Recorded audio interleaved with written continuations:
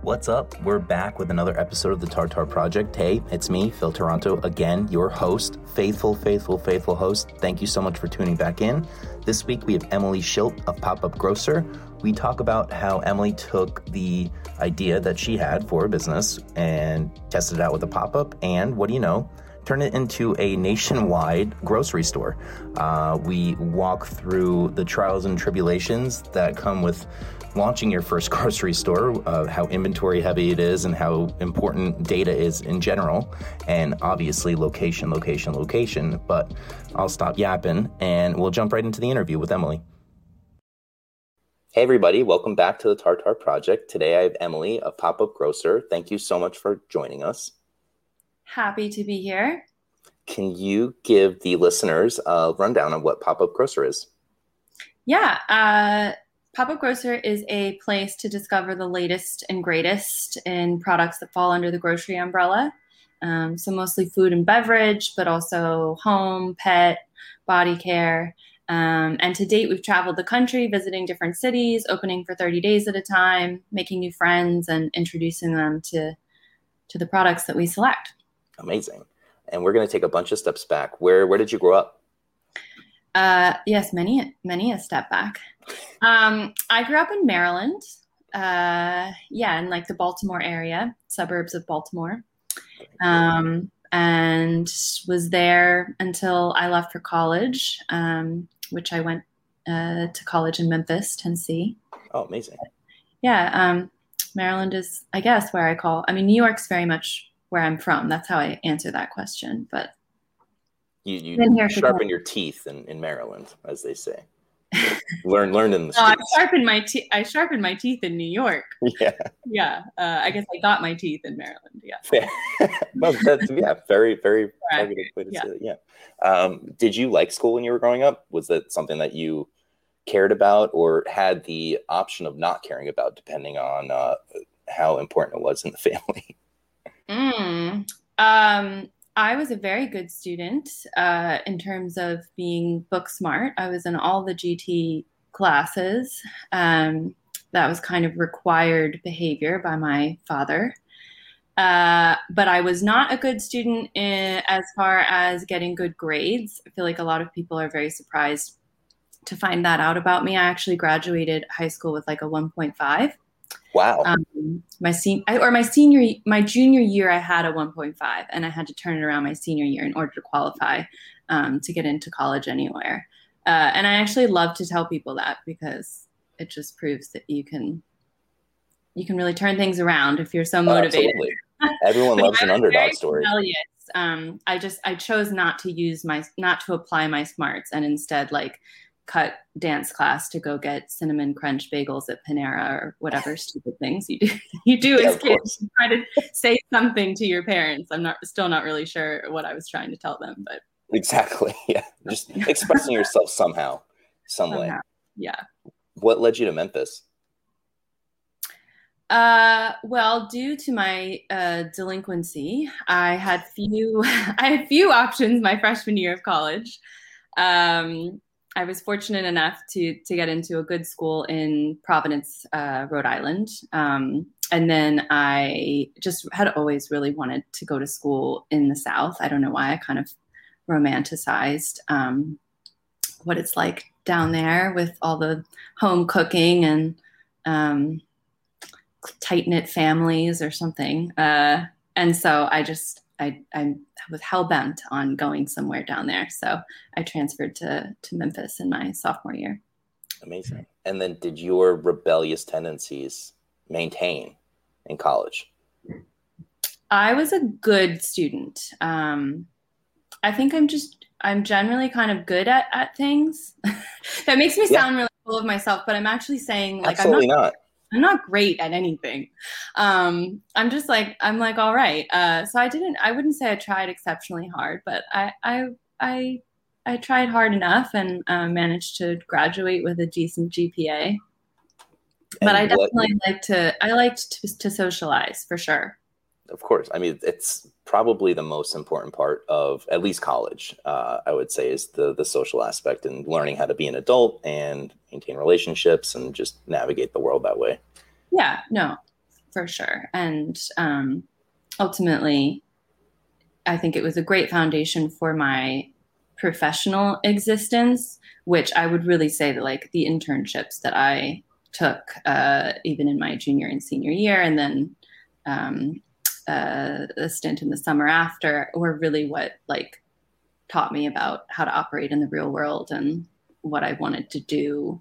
Not my major, which my major was business, but that econ class has not helped me at all. I've had to relearn everything. Yeah. Totally. Yeah. It's insane. Where did you intern? Was either one of those like really stand out as kind of a changing point in how you wanted to approach life after school, or were you just excited to be there for the most part? Oh, my internships. Yeah.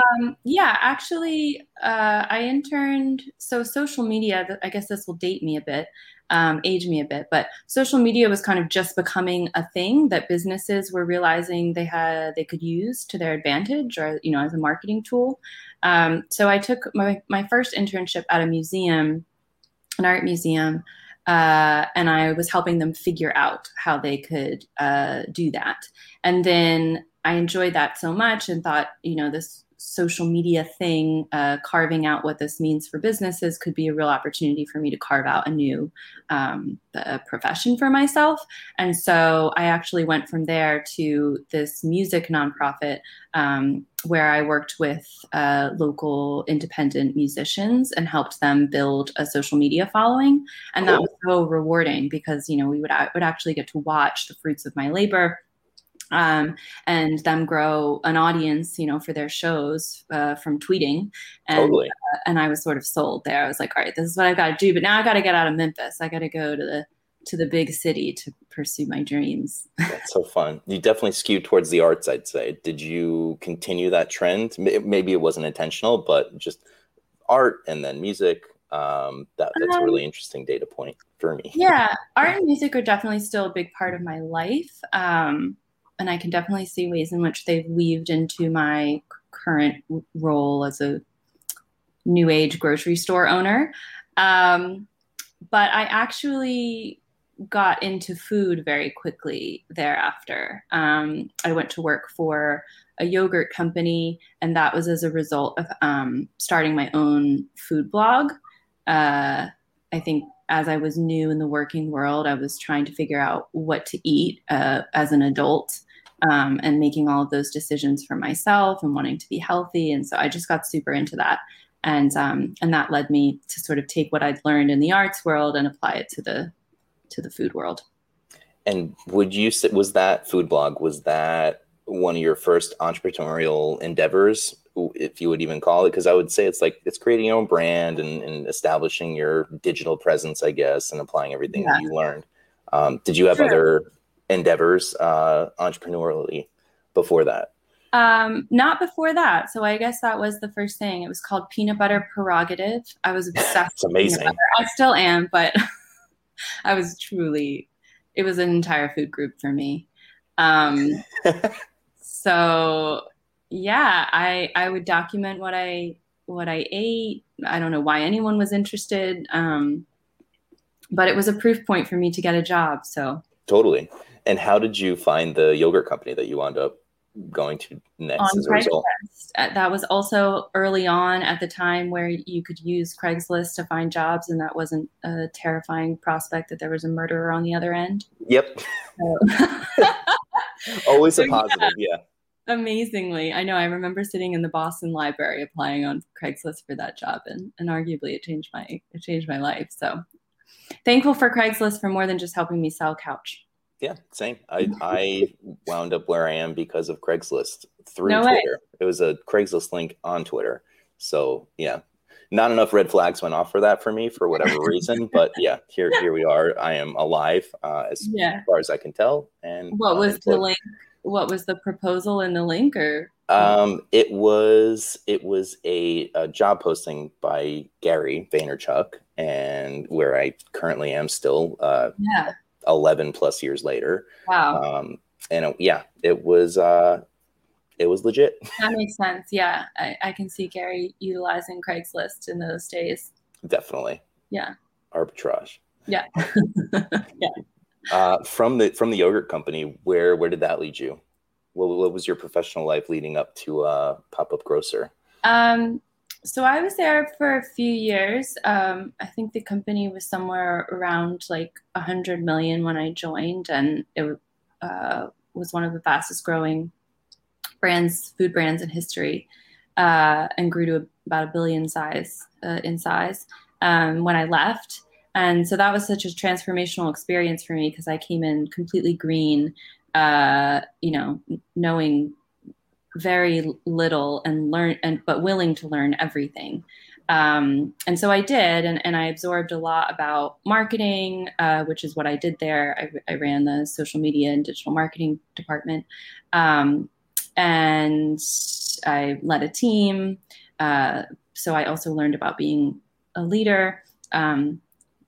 Yeah, I learned a lot about like how maybe I wasn't a great leader, at least in hindsight. That's what I think of myself.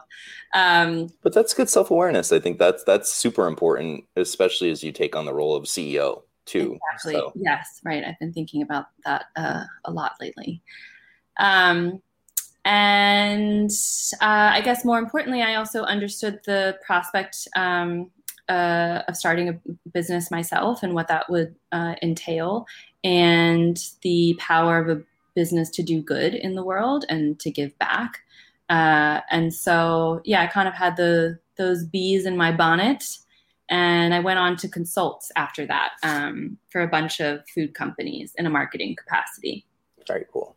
And while you were consulting, the bug kind of bit you. Maybe the bees came back and stung a bit and led you to pushing to start your own thing.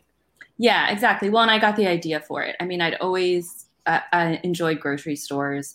I travel, pre-COVID me traveled quite a bit, and a grocery store was always the first place that I went to get a sense for what people eat, obviously, and thus sort of how people live.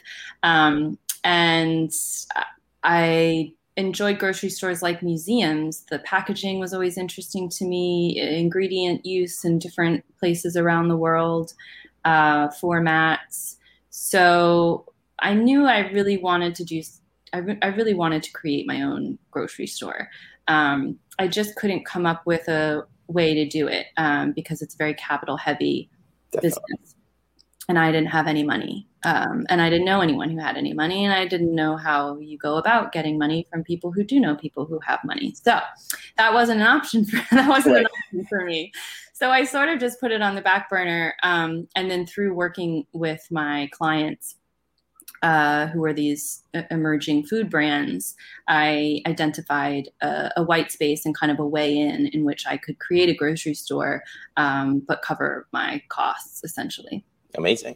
And what did the iteration that you came up with while you were working with your clients, is that pretty close to what Pop-Up Grocer is now, or did it evolve quite a bit as you thought through it more and more? Pretty much. I mean, I had this idea, and so I set up, what I call a 10-day experiment. We got 100 brands to participate or, be featured within our pop-up grocery store. I called it Pop-Up Grocer because I wanted to make sure people understood immediately what it is. Just driving it home, yeah. Yeah, very direct. And it was a success. So we've more or less stuck to that model. And obviously we've kept the name, which now we're thinking about as we sort of set ourselves up for the future. But yeah, the model has stayed the same. The stores have become a bit more sophisticated, of course, in their design, and we've gotten a handle on the back end, which nobody would know the difference. Right. But you do. It's night and day, I'm sure. I do. Yeah, we know what we're doing now, which is a far cry from the first time.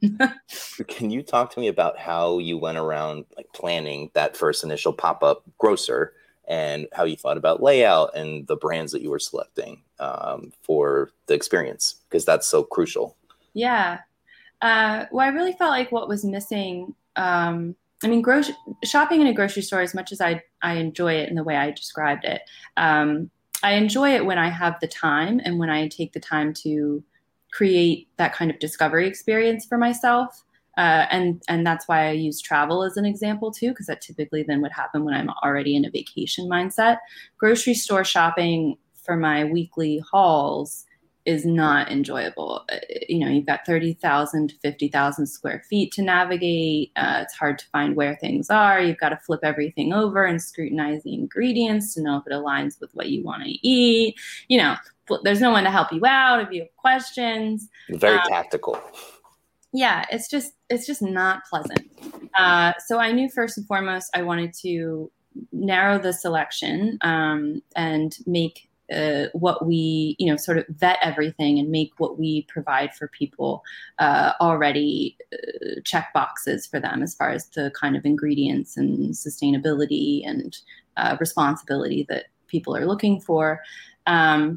And I wanted the store to be a really happy, joyful place. I wanted it to be very friendly and welcoming and vibrant, and a place that actually you would want to spend time, because even though we might make that simpler for you and in a sense a bit more convenient, we also want you to treat it as less of a task and more of a trip, exciting activity. Yeah. Oh, that's so fun.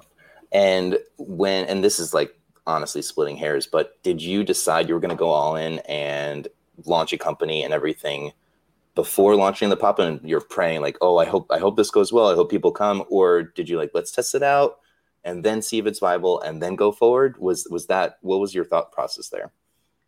Definitely the latter. I mean, this was my fourth venture. And so I know how that goes. I know how not all of them will succeed or Right. Succeed. I don't like using that word because I look at them as successes because I learned something, but Exactly. But not all of them will be long lasting, I guess. And so, yeah, I guess I really wanted to put it out in the world, see what stuck, and pivot and go from there, I guess was the hope. Because I had this desire to do something in grocery, I did really feel like that was the right fit for me, or my place in the world, or my place to make change, or my legacy, or whatever. But I didn't know. I didn't know at that time what that would look like. I just trusted that putting it out there would get me to the next step. Amazing. And the first store, was that in Brooklyn?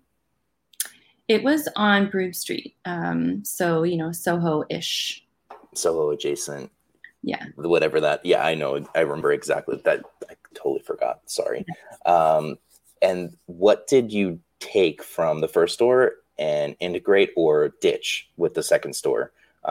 Because I'm sure there were 10 million different things that you learned, and some things went exactly how you thought, and the others were just like, oh, well, that's insane. I can't believe that happened. Yeah. Well, we had no storage in our first space. It was about the size of a supply closet. Wow. So, and we also massively overestimated inventory. I was like, all right, if we get 1,000 people in here in 10 days, which was my hope, then we need 1,000 units of product from every brand in here. Well, that's just nonsensical. Right. But at the time I thought it was. So we massively overordered, and product is on consignment, so that wasn't really that much of a financial risk as it was a storage risk. And so we had this small closet, and I mean, if anyone could see behind the curtains, there was just product everywhere, like floor to ceiling. Probably playing Tetris with all the different boxes. We had to get dry ice delivered to try to keep things frozen. I mean, it was a mess. I really think at times I wonder how we survived it. Such chaos, but we were able to keep it cool, once we crossed the curtain or when we were in the presence of anyone else. So no one really seems to have picked up on what was actually going on. I guess the operational side of things we learned. I mean, in a sense, I really learned that my hunch was right. That not only was there a white space as far as the service that we could provide to brands and giving them a space to launch, and like an efficient path to market, but we could. People like me, really, there were other people like me out there who were jonesing for this kind of joyful space, featuring all the products that are available to us in various parts of the internet and the corners of large stores, but not necessarily curated in any one place for us. Yeah, makes sense. And how soon after your first experiment did you launch the second pop-up? Fairly soon. Our first one was in April of 2019, and then our second was in September of 2019. Awesome. Yeah. And was that one the one that was in Brooklyn, or am I wrong again? We weren't in Brooklyn until October of 2020. Great. So, yeah, we had two in New York in 2019, two in other cities in the U.S., LA and Austin in 2020, and then we came back home in October. Awesome. And now we open in Chicago in April. Oh, that's exciting. That's really fun. Where in the city of Chicago are you opening up? Like which neighborhood or? Cool. Oh, that's perfect. I think that will do really well. I'm excited. Yeah, I can already tell just from the level of enthusiasm around our arrival that it's going to be good. I think Chicago, from what I understand, Chicago is a food forward city, and there's a lot of great culinary experiences, like on the hospitality side, but not necessarily the equivalent from a retail perspective. So, yeah, I totally agree with that. I've only been 3 times. It's not like I'm a Chicago connoisseur by any means, but yeah, I definitely. That's nothing. Yeah. That insight. Yeah. How do you think about which cities that you pop up in? Now that you mentioned like Chicago and you spread out across Austin, LA, New York, how do you strategize around that? We look at the intersection of the demand from our brands, like what markets are they looking to enter, or what, where have they recently distributed, and they're looking to support that through, using us as a kind of marketing activation. And then where are we seeing the demand from consumers? So like Chicago's a good city because the food interest is there, the culinary appetite, the kind of healthy lifestyle. And then, we just see where that maps how that maps our course. That's fun. And there's a give back component to Pop-Up Grocer as well. Can you speak about that and what that looks like? Yeah. So from day one, we gave 5% of our in-store profits to local charities. That was important to me. I mean, just giving back is just important. I think every business is responsible to do that. And for us, I felt like because we were nimble and flexible, that would allow us to give to organizations that needed the cash, right then and there. The cause was also very sort of immediate, and there's a sense of urgency around it. So that's what we did until the late last year, I guess. Yeah. So around our last location in Williamsburg, we'd given to California Wildfire Relief, the Lower East Side Girls Club. I'm sure I'm forgetting something. Austin COVID Relief Organization. And then we just started to think about a way we could make a bigger impact, particularly as there were all these conversations and movements around racial injustice in this country. And we, of course, from day one, have always wanted to support founders who are people of color or those who are underrepresented or under-resourced. And so we came up with the fund, which is a contribution of our net sales. And we give a combination of cash and services, like creative services, to one entrepreneur to allow them to, or help them in growing and scaling their business. Oh, that's awesome. Yeah. That's really fun. Yeah. It's been really rewarding. I mean, we had this one recipient at the end of last year. And so I've been working pretty closely with the packaging designer on a rebrand, and that's just like my favorite thing in the world. Totally. I love a good before and after too. So I think it's going to be really incredible to actually have the opportunity to watch the product exist in its before state in our space and see how it performs, and then watch it in its after state, and just generally, where that might take the founder and her business moving forward. Completely. Oh, that's really exciting. That's fun. You get your hands on the grocery store aspect, but also the products themselves. That's so fun. Exactly. Yeah. And one thing you mentioned maybe 10 minutes ago or so is the work that you did on the back end of the business. Can you talk a bit about that, around how you approach that? Like what changes did you make, for anybody listening that may be dealing with an inventory heavy business such as yours? If there's any tips or approaches you could share. Yeah, I mean, we just were more conservative. It's hard to really be able to know what to do unless you have the data from which to base your assumptions. So I would say that's not really a fun or necessarily a very helpful answer, but that is how we've been able to be more efficient. It's just that we know, how cheese puffs do in Austin. And so next time we go to Austin, we can order the right amount of cheese puffs. It's all about data. It really, it helps. So the more we grow and the more locations we have from which we can access that data, the smarter we get. Very cool. It makes total sense. Outside of Chicago, what are the future plans that you can share for a pop-up grocer? Or it could be top secret. It could be top secret. I'm not a top secret kind of person, unfortunately. No mystery or intrigue here. It's going to be a big year for us.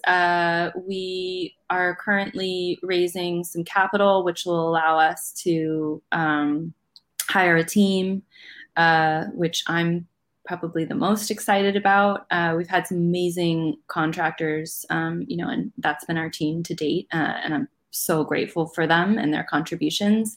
And I'm really ready for some full-time commitment. So that's big and exciting. We are also going to build a permanent location here in New York. Yeah. And so within that, we will rotate the inventory. So we'll maintain kind of the pop-up essence and the freshness in that way. You can always, but it's a reliable destination for you to come to continuously and count on us for discovery. So that's an exciting shift. Those are kind of the two biggest, or the three biggest things if you count my hires as a part of that. Pretty massive things. Yeah, that's awesome. Things. Yeah, we're growing up. Just really more than I had anticipated. So exciting. So yeah. Very cool. I have two questions that I have never asked anybody, I guess. And so I told you I was an open book. So yeah, I know. And obviously very high pressure questions. The first, and it doesn't necessarily have to be your favorite, but when I say pick a peanut butter, what are you grabbing? What's the brand? What's the product that jumps to mind for you? Okay, well, I'm not supposed to play favorites with my brands, but I do love me a Mumgry pistachio butter. It's a chocolate pistachio butter. Whoa. Highly indulgent. Excellent. Sounds decadent. I also love an alt nut butter, of course. So Seedable is a spreadable, it's a sesame seed butter, but you don't want to think of it as a tahini. It's more palatable to a spreadable peanut butter. Okay. And they have a crunchy version that is with sunflower seeds. And that's the one. Great. Yeah. And then the second one is, do you have a favorite grocery store when you think about either memories of how you were feeling on a trip and you stumbled into this market? Easy, 100%. I would literally live and sleep on the floor of Waitrose in London. It is it's where I've derived all of my inspiration. I would probably quit Pop-Up Grocer right now if someone from Waitrose called me and said I could have sleep on the floor. Yeah. I'm kidding. I'm sorry. I love Waitrose so much. I don't really even know how to describe why, so I just highly suggest that everyone go. Yeah, now it's at the top of my list. I need to get to London post-pandemic. Yeah. Also, like all of the vending machines and Lawson's in Tokyo. Lawson's is like a convenience store, and they have some of the best food that you'll get in Tokyo, which I just think that level of quality and convenience is very inspiring, and we have nothing like it in the US, so that motivates me. Yeah, definitely. That's so exciting. Do you have a life motto that you could share, that or a mantra that you repeat to kind of guide you as you build or through life? I don't have a life. I don't take myself too seriously, which I think helps. Should my investors listen to this? I don't want to say I don't take the business too seriously, but like, I talk to my employees sometimes, and they're freaking out or stressing about we're not going to be able to get this lease done in time for us to build out 5 days from opening, or whatever. They're freaking out, and I'm just like, let's just remember that it's groceries. Yeah. We'll figure it out. It's all not good. Life-saving surgery. Yeah. Yes, stressful, but yeah. So I think that's been a savior, particularly as a sole founder. I carry the weight of everything. So I try to maintain that myself as a model too. And then I guess the other thing that I just find myself saying a lot, because people come to me often with their ideas, be it for a product or a similar pop-up retail experience idea, and they have a hard time getting from an idea to a business. And so I just encourage them to get started. Yeah. And just to actually take something and take a step that you can't really turn back from. Like a commitment from a vendor. If they pay you money, you've got to then figure out a way something. Right, give them what the return on that investment. So, yeah, those are I think those are great. I guess. Okay. I share that. Mine is a little bit broier, I guess, because it's from Van Wilder, but it's don't take life too seriously. You'll never get out alive. So I totally vibe with that. It's also like we're blessed to be here here's my more hippie version of that. Like, we're just blessed to be here for whatever time we've been granted. And so, like, you got to have fun. You got to enjoy it, Completely. I love to work. I love to work hard. I don't have anything else to do. I don't have kids so, I will do that, but I'm for sure going to have fun while I'm doing it. Completely. Amazing. Where can people find you and or Pop-Up Grocer on the internet? Or in real life, actually. I normally don't have a real life destination to try. Yes. Well, we can't share the location for our permanent space just yet. I'm very excited to share that when we can. But we will be in Chicago April 30th to May 30th. And just look to our Instagram for that address. And our Instagram is at popup.grocer. And you can find me on Instagram at Emily Schilt. And yeah, that's where you can go down the rabbit hole of all things grocery. Incredible. We'll link those in the show notes, so those will be easy to find. Emily, thank you so much for doing this today. Thank you for having me. It was lots of fun. Appreciate it.